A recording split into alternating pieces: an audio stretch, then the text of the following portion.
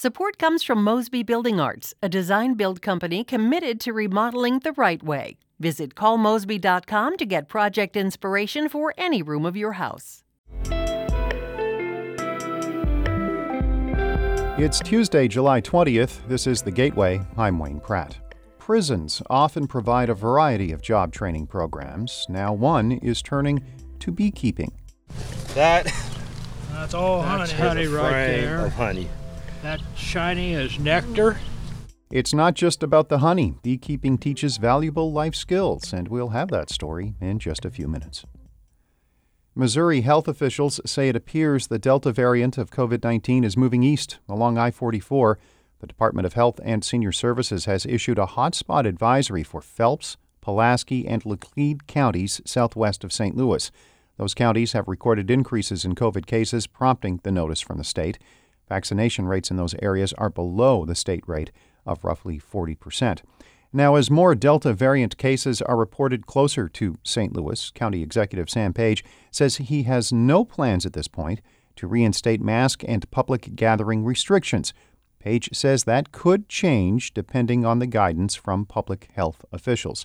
His comments come as the county partners with barbershops and beauty salons in North County to increase awareness about the COVID vaccine. As beauty salons and barbershops sign on, we'll provide posters, flyers, and other materials to shop owners so they can talk about the COVID-19 vaccine to their patrons. Page says the goal is to increase vaccination rates in North St. Louis County.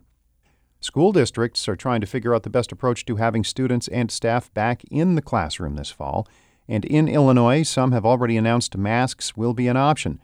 Governor J.B. Pritzker says that call should be made at the local level. I think that's very important, that kind of local control and decision making, because it is true that different areas of the state suffer differently from COVID-19. CDC guidance for schools recommends masks for those who are unvaccinated, but the governor emphasizes it's not a requirement. As Pritzker continues to focus on the pandemic, he is also ending speculation about his political future. He will seek another term. Sean Crawford reports.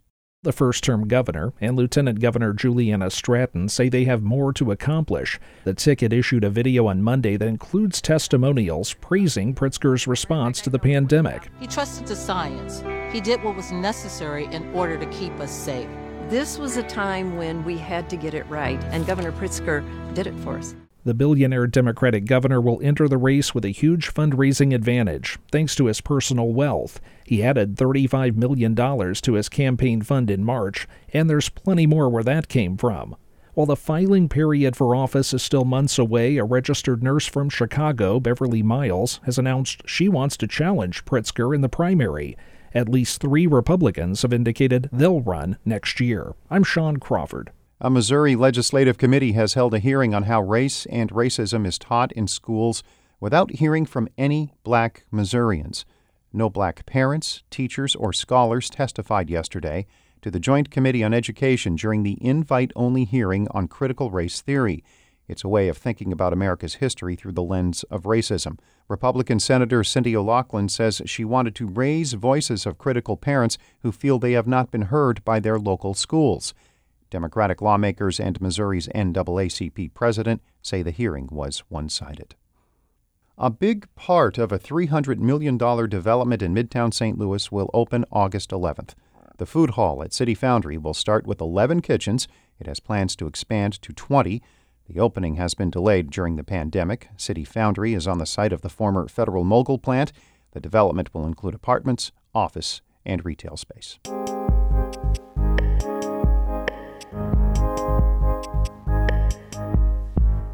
Many in prison learn trades like cooking or landscaping to prepare for life after they are released.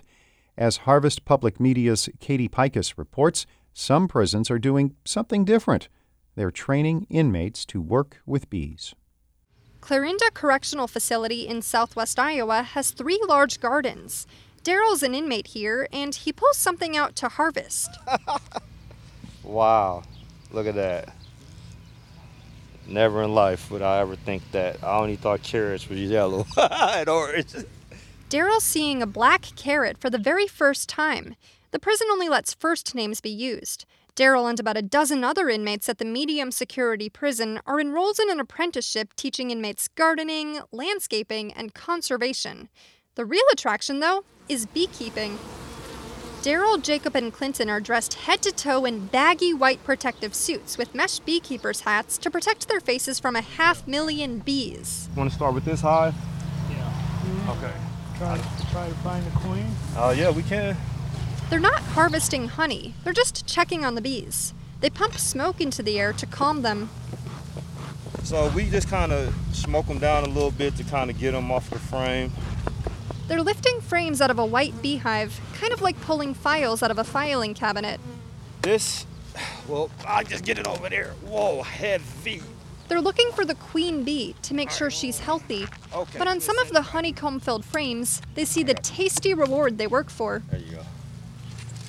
That's all honey right there. Of honey. That shiny is nectar. They'll likely harvest the honey in August. The prison brands it as Bee Haven honey. It'll keep some of the honey and give some away to local food pantries. Correctional Officer Gerald Nelson teaches beekeeping at Clarinda.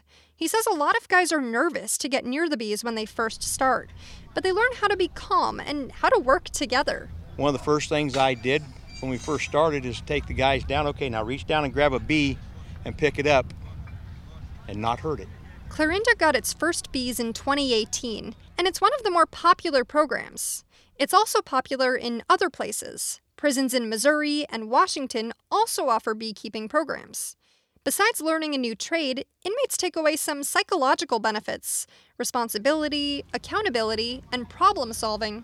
There's a number of them that we've had leave here, and when they earn my respect, they've done a real good job. One of those people is Newt Wright. He was in prison when the beekeeping program got started. Now he has a hive at his family farm about an hour northwest of Clarinda. He had 2 hives, but one didn't make it through the winter. And I had to get a new queen put in here. But this hive's doing pretty good still. The prison mailed him a beekeeping suit after he was released. That's something they offer for others enrolled in the program. Wright says beekeeping is like having 50,000 pets to care for. And these little guys count on me to make sure that I keep them healthy, and if they have mites or something, I need to get them treated with some medicine. Wright says beekeeping taught him how to work well with others. And there's research that prison animal programs help reduce fights, antisocial behaviors, and the chances of coming back to prison. That's something Philip Tedeschi has studied.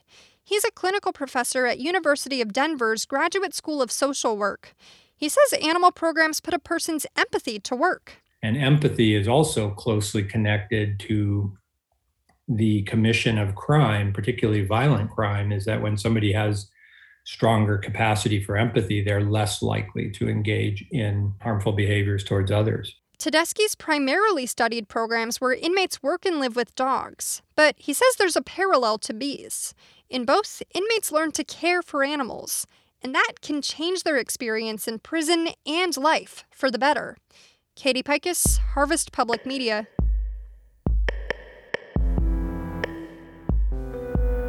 Harvest Public Media covers agriculture in the Midwest. Shula Newman is the executive editor of St. Louis Public Radio, a listener-supported service of the University of Missouri-St. Louis. Music by Ryan McNeely of Adult Fur. I'm Wayne Pratt. This has been The Gateway.